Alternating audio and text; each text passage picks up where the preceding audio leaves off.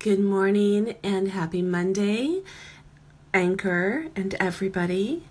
My name is Melissa Reyes, and I am here to tell you that the word for this week that I will be focusing on is shine. Let your light shine through.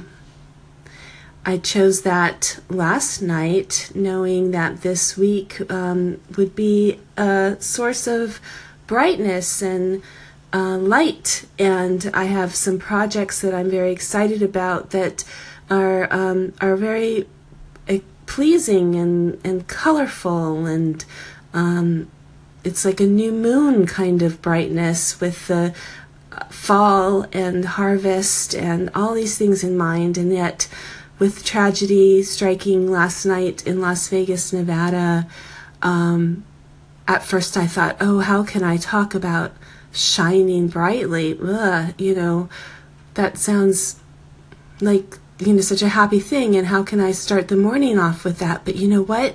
It is perfect, because we all can use our inner light to shine at a time like this. We can band together and pray for healing, and that's what I am going to do today.